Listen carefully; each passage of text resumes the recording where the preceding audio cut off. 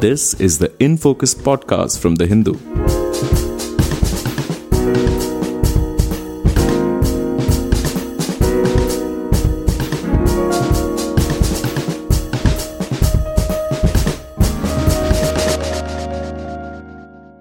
Hello and welcome to the In Focus podcast. My name is Jayant Sriram and I'm your host for today. In this episode, we give you some immediate reaction and then a larger grounding by which to understand today's decision by the Supreme Court not to stay the sale of electoral bonds before assembly elections in crucial states like West Bengal and Tamil Nadu. Today being March 26, so those aforementioned assembly elections are just days away from beginning.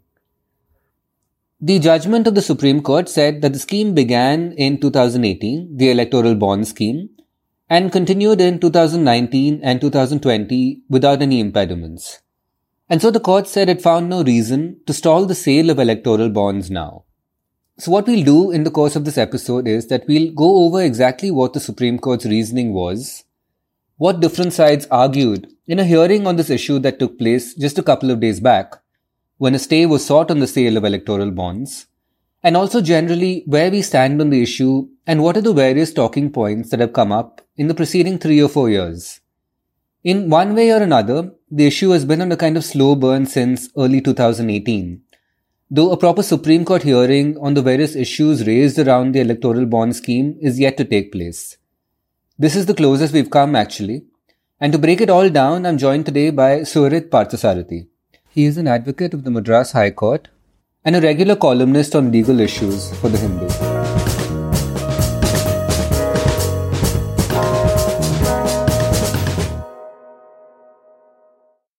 Suhrit, welcome back to the podcast once again. Thank you so much for making time for us today. It's my pleasure to be here, Jan. Thanks for having me.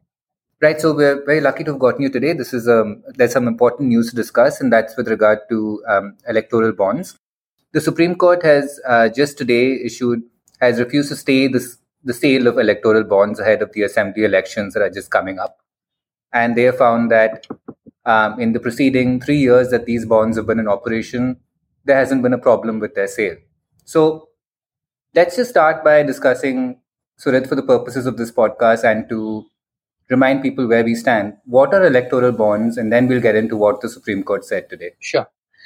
So these electoral bonds were introduced in early 2018 by way of a money bill that was brought into the Lok Sabha. And there were amendments made to 3 different legislations. The Representation of People Act, which largely governs the conduct of elections in India, the Companies Act, and the FCRA, which regulates foreign money coming into India. Now, what the scheme itself does is it permits not just individuals and body corporates, but also every artificial juridical person to purchase bonds which are issued by the State Bank of India. And these bonds are issued in various different denominations of 1,000 rupees, 10,000 rupees, a lakh, and so forth. And they're issued at different points of time every year. And these bonds essentially take the form of promissory notes. So once a bond is purchased by a company or by an individual, that person can then donate the bond to any political party of its choice, and that party can then have the bond encashed on demand. But the important feature that comes along with these bonds is the complete anonymity that it offers to both the donors and the political parties. So the donors need not disclose to which party they're donating these bonds to, and the party is under no obligation to inform the public as to who they've received these electoral bonds from. So it promises complete confidentiality at this level, and this is how the scheme largely works. There are serious misgivings about it, and we can get to some of those misgivings when we discuss the Supreme Court's interim order, which came out today. I think it's a quite disappointing order, really, because I think the scheme is deeply destructive. It is inimical to the functioning of a democracy. It affects the right to know and the right to information that every citizen possesses. And I think it ultimately impinges on the electoral process itself, because if a person is not going to know who has funded the political parties for whom he or she is going to cast a vote for, then it's impossible to exercise the franchise in a proper and true way. Right. So before we get to, you mentioned that there are some problems that you'd like to outline in the Supreme Court's interim order. Um, there was a hearing on this matter about 2 or 3 days ago, and in fact, this order has come pretty soon after that. So, what was that hearing about? What were the issues raised? Yeah, so the bonds itself, the scheme itself was challenged in 2018 itself. There were, I think, there were 2 or 3 petitions that were filed, including the petition that was taken up a few days ago. And all of those petitions impugned the scheme as a whole. They questioned the constitutional validity of the scheme. But we haven't yet had a substantive hearing on that. We had some interim applications that were heard a couple of years ago where the court refused to grant a stay. It instead asked the Election Commission to gather information from various political parties on the electoral bonds received by them and to keep those in sealed envelopes. And then again, now, in view of the fact that many states are going to poll soon, and these bonds are now going to be released again in April, applications were moved by the petitioner, which is ADR. The petitioner's name is ADR. It's an Association for Democratic Reforms. And in these applications, Mr. Prashant Bhushan, who was representing the petitioner, he had argued that the scheme needs to be stayed because of the fact that it has serious constitutional infirmities and that it virtually institutionalizes corruption. And the fact that we've not had a substantive hearing for 4 years now, and that given that there's no time possibly for the Supreme Court to take it up for final hearing immediately, or at least the court's misgivings about its lack of time, that at least the scheme should be stayed in the interim. That was the prayer that was made. But that prayer has been rejected by the order that the court has released today. Right. So you mentioned final hearing. So just for the sake of clarity for our listeners, there are other arguments to be made on this electoral bond scheme. Am I right? And so this is not a final hearing on the case, but this is something that came up on a slightly urgent basis because state elections are about to happen. Certainly. Right? Yeah. So the final hearing would partake much longer arguments, much more nuanced and in-depth arguments. These applications were merely made seeking a stay of the scheme until the court hears the matter finally and fully.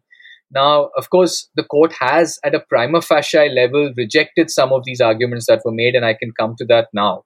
Broadly, the arguments that were made were 2 or 3-fold, right? One, as I said, is the fact that in promising complete anonymity to the donors and to the political parties in terms of who they've received the funds from, voters are being denied access to that information. And it's not just voters that are being denied access, but also shareholders of a corporation. For example, if a company purchases bonds and then releases them or donates them to a certain political party, the fact that it purchased those bonds might show up in its balance sheet, but who it donated to is not made aware, neither to its shareholders nor to the general public. And I think there are serious problems with that, and there are especially problems with that in that the public doesn't know. So just to kind of give you an example, I mean, now in Tamil Nadu we are going to elections soon. Now let's assume that the two big political players, the DMK and the AIDMK, have both received, let's say, 100 crores worth of electoral bonds. Now, as a voter exercising my franchise here, I would like to know who's funded these political parties. I mean, what is it what is it that, let's say, certain corporate entities have which would require them or which would necessitate them to fund a certain political party? I would need to know this information before I can go to the ballot box and cast my vote. So absent this information, I'm not able to exercise my franchise properly. Therefore, there's a serious impediment to the right to freedom of expression that is guaranteed to me under the Constitution. And I think that's where the bond really fails. Now, the government's justification for why it's brought about these bonds is largely on the ground that it believes that this can help eliminate the infusion of black money into electoral funding. But I simply don't understand how this argument makes sense. I mean, and it's not neither the Supreme Court's interim order that's come out today, nor the government's affidavit kind of really explicates how black money is going to be eradicated by virtue of these electoral bonds. Now, of course, money comes in through regular banking channels, but there's all kinds of ways in which black money is routed into regular banking channels. That's where it needs to be shut out, not at the level of ensuring or giving complete anonymity to the donors and to the political parties. Now, there were some other problems with the scheme. One is that earlier, before the scheme was brought in, there was a condition that mandated that it was only companies that had been in existence for at least 3 years which could make donations. The idea behind this was that it Right. stopped shell companies from, from being created just with a view to siphoning money into politics. Now that requirement was removed. There was another requirement which prohibited companies from donating anything more than 7.5% of their average net profit over the previous 3 years. This is again a condition that's been removed by the electoral bond scheme. Now, neither of these conditions is tackled in the interim order that's come out today. Now, the reason why the court has refused a stay of the electoral bond scheme today is, one, it says that it's already previously considered applications seeking a stay, and therefore it can't keep going into the issue time and again. Now, what we must recall is that when the court took up these applications earlier, there were hardly any substantive arguments that were made.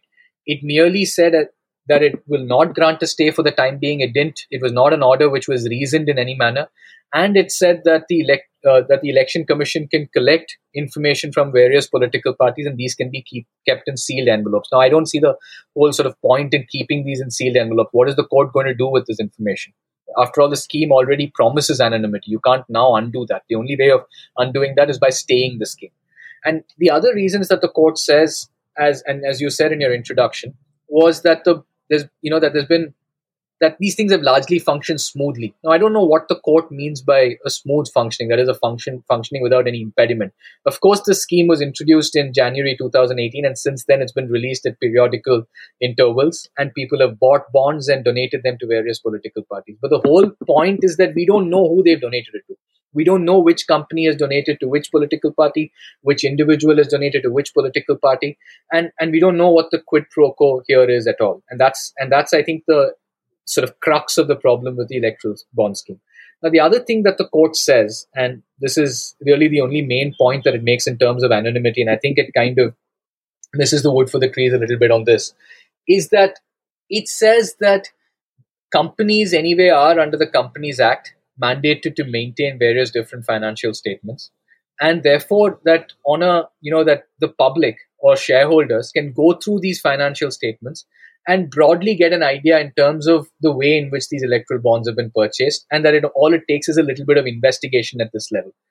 Now, I don't think it's anybody's case really that we should not. I mean, that in going through the balance sheet, we'll be able to realize which company has purchased how many electoral bonds. Now, even that doesn't make much sense at the level of the order itself, because a voter can't possibly be going through every private limited and public limited company's balance sheets to gather this kind of information, to try and understand the amount of electoral bonds that have been purchased by each company that exists in India. The other problem with that is that this is really not the crux of the argument at all. The real problem with the argument is not the idea of knowing which company has purchased how many bonds, but is information with respect to which company has donated to which political party. Now, this is the information that we need to know. And this is completely left untackled by the Supreme Court's interim order. And the third problem with it is that it recognizes that the State Bank of India, which issues these electoral bonds, has information with respect to the purchasers of these bonds. And therefore, at the level of State Bank, it's possible to conduct an audit for the government to kind of find out which donor has donated to which party. But the problem with this is that it's only the ruling party that has this information in its hand, which means that it is only the party in power at the center which gets to know which person has donated, how many bonds to which political party. The opposition has no idea who has donated to the ruling party. They don't know who has donated to other opposition parties. So all of this information is kept completely outside their domain of knowledge. And as I said, and I hope I'm not repeating this, it's just, and I hope I'm not belaboring the point on this, but the ultimate aim or the ultimate objective in a democracy has to be information about parties and information about candidates. If I'm going to go to the ballot box and cast my vote, I would like to know which person has funded which political party. And I think this is essential information. It's absolutely at the core of the conduct of electoral democracy. Right. So, Surat, in a sense, we have been kind of waiting for any sort of hearing on this issue for quite a long time now. You mentioned that the scheme started sometime in early 2018. So, this is a kind of a a hearing just before state elections, and but the Supreme Court has expressed some views on this. Is that going to have an impact on any final hearing? Is that something that we should even be, is there any kind of suspense on that anymore? No, we have no idea now when the court will take this up for final hearing. It's obviously going to be pushed back into the back burner for now. But of course, when the matter is taken up for final hearing, the court is supposed to consider the petitions uninfluenced by its prima facie findings on the interim order. It has to start from scratch. It has to hear arguments on these various different aspects, not just arguments on the fundamental rights issues, which I outlined earlier, which is in terms of the right to freedom of expression, in terms of knowing about, having information about political parties and donations that are made to these parties. But there are also a few procedural issues at hand. As I mentioned right at the beginning, the scheme itself was introduced by amending three different legislation: the Representation of the People Act, the Companies Act, and the Income Tax Act, as well as the FCRA. So 4 different laws. Now, all of these amendments were brought about by introducing a bill in the Lok Sabha as a money bill. Now, money bills can only be introduced under a very limited set of circumstances, which are outlined in Article 110 of the Constitution. Now, these comprise features such as the imposition of a tax, regulation of borrowing of money by the government, custody of the Consolidated Fund of India, the appropriation of money out of the Consolidated Fund, and so forth. The Speaker of the House classifies different bills as a money bill. And once the Speaker classifies a bill as a money bill, all it requires is to be sanctioned by the Lok Sabha. It doesn't have to go through the Rajya Sabha at all. Now, as we know, between 2014 and 2019, during the NDA-1 government, it didn't have majority in the Rajya Sabha, which meant that it was enacting a lot of statutes by introducing them as money bills and virtually circumventing the Rajya Sabha's role. And the Supreme Court itself has come down upon this practice, and it's in fact termed this practice as a fraud on the Constitution. So this electoral bond scheme and the amendments that were made to these various legislation will also have to be studied from that context, in the sense of whether it meets those various criteria that are contained in Article 110. And if it fails that criteria, then the scheme will have to go on that ground too. So these are things that the Supreme Court will have to consider during a final hearing, apart from the core objection to the scheme, which is the fact that it guarantees complete anonymity and it takes away from the voter access to basic information, which is almost integral to the functioning of democracy. Right.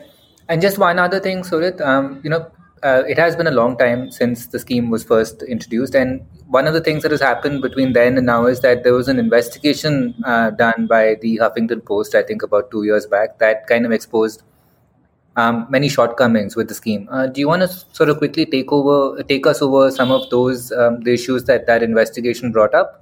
Yeah, sure. It was a 10-part investigative report, I think, which the journalist Nitin Sethi had published in the Huffington Post. And he pointed out in this post about how various different independent agencies had expressed their deep reservations about the scheme. This included members of parliament, it included the Reserve Bank of India, it included the Election Commission, among other institutions.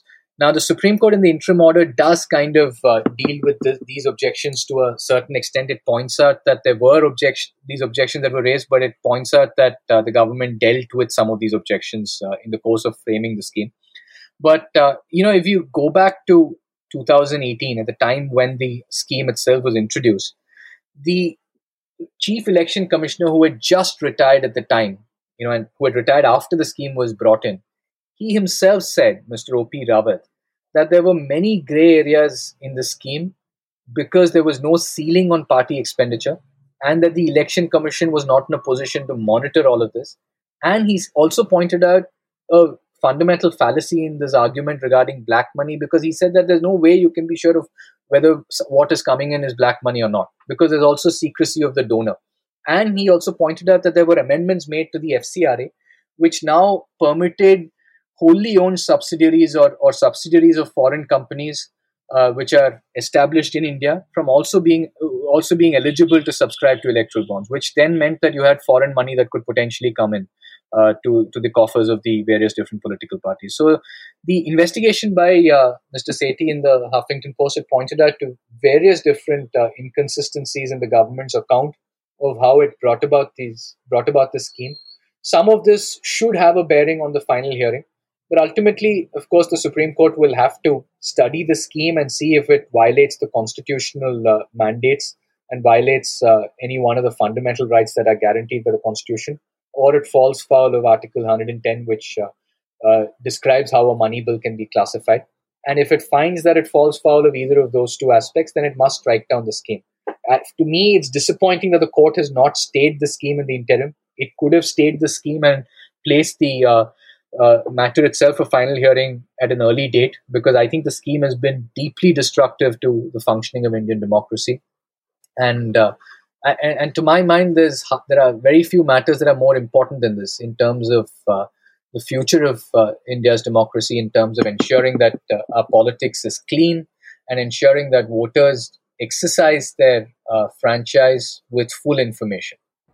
Right, so I think we've managed to sort of give our listeners hopefully a sense of where we stand on this issue and what happened with regard to the court today. So let's just end this by looking ahead a little bit. I think you've covered some of this, but what do we sort of look ahead to as this case proceeds? What do you think is next?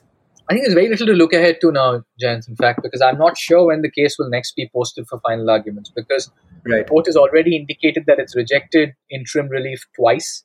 So unless the next Chief Justice of India, as master of the roster, feels that this is a case that deserves early hearing, I don't see that happening in the course of the next year or two. We don't know when the matter will next be taken up for hearing at all. So it could really be put into the back burner. And I think it's the fact that it will be placed into the back burner is likely to prove deeply injurious to Indian democracy.